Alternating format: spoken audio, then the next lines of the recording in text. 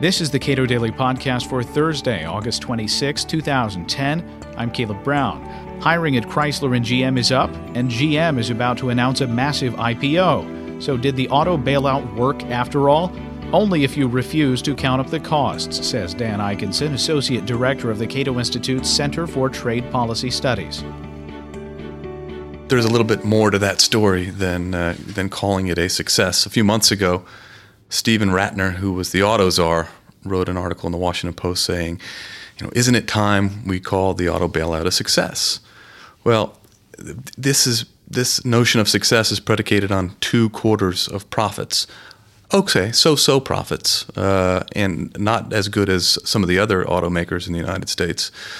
And GM has got this IPO on the table. It's going to happen perhaps next month. That's great. Let's get the government out of the auto industry as quickly as possible. But to call it a success is to ignore all of the costs. It's a classic broken window fallacy. The costs imposed on bondholders who had their property stolen from them, the costs to the market process. I mean, Ford and Honda and Toyota and all these other American producers, and I call Honda and Toyota American producers because they produce in America. They were denied the spoils of competition. We also had the rule of law was run roughshod over. We had, starting with President Bush, diversion of TARP funds, which were devoted for a financial bailout that we didn't support either, but money was diverted, and President Obama piled on that. So I think we need to consider all of these costs before we can consider the bailout as being a success. And on top of that, GM has a long way to go. They're basing their hopes on sales of the Chevy Volt, which sells for $41,000. This high fuel efficiency vehicle, at a time when fuel prices are pretty low, and at a time when there are question marks about where the U.S. economy is going, and auto sales are very cyclical, and we'll see how that all plays out. Detail, when you're talking about costs, detail these bondholders having their property stolen. Some of these people were state workers in Indiana. Yeah. We had here at Cato Richard Murdoch, the treasurer of the state of Indiana, come and give a very compelling story about what went on. The Obama administration really inserted itself into the bankruptcy process for GM and Chrysler. And in Chrysler's case, forced the bondholders to take pennies on the dollars, on their investment dollars. Many of those bondholders were banks that were bailed out under the TARP, so they were able to twist their arms pretty easily.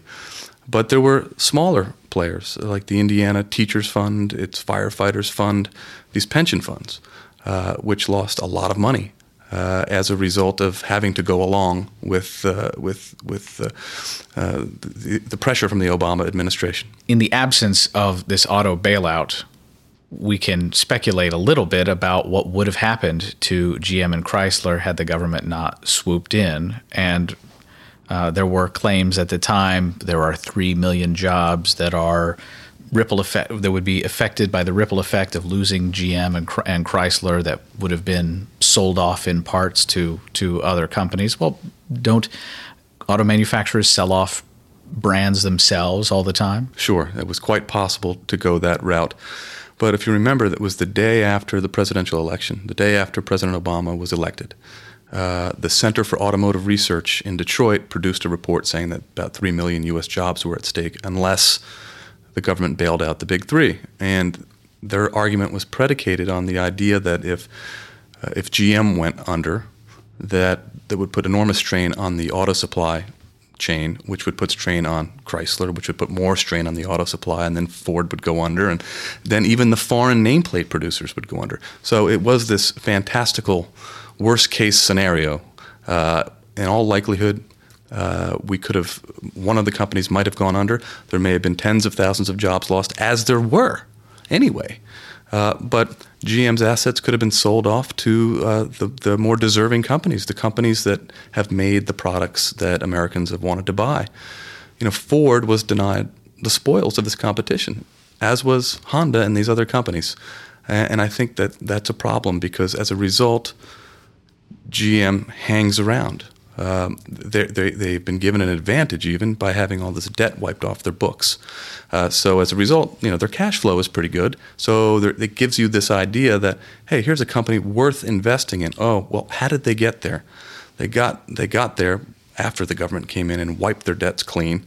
But there's no real indication that the same culture that created this problem doesn't still exist.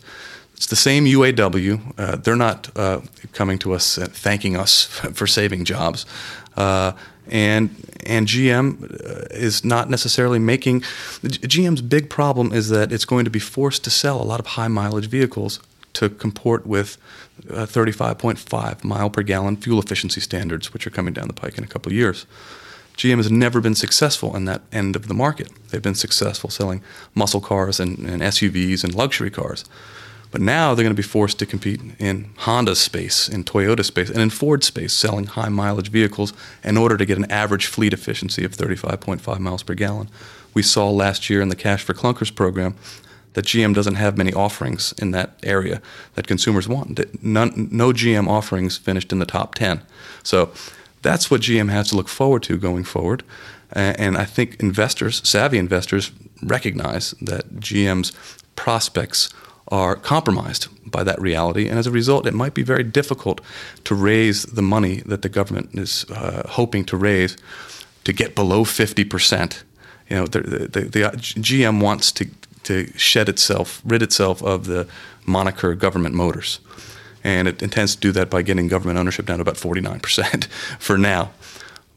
But if they're going to completely privatize and make the taxpayers whole, they're going to have to sell the rest of those shares, which means anybody who owns stock knows that there's going to be a big supply coming on the market down the road, which is going to suppress the value of that stock. So I think they have a real uphill battle.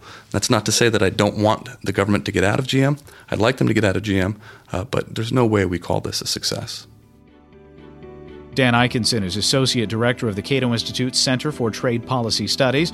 You can read more of his work at cato.org.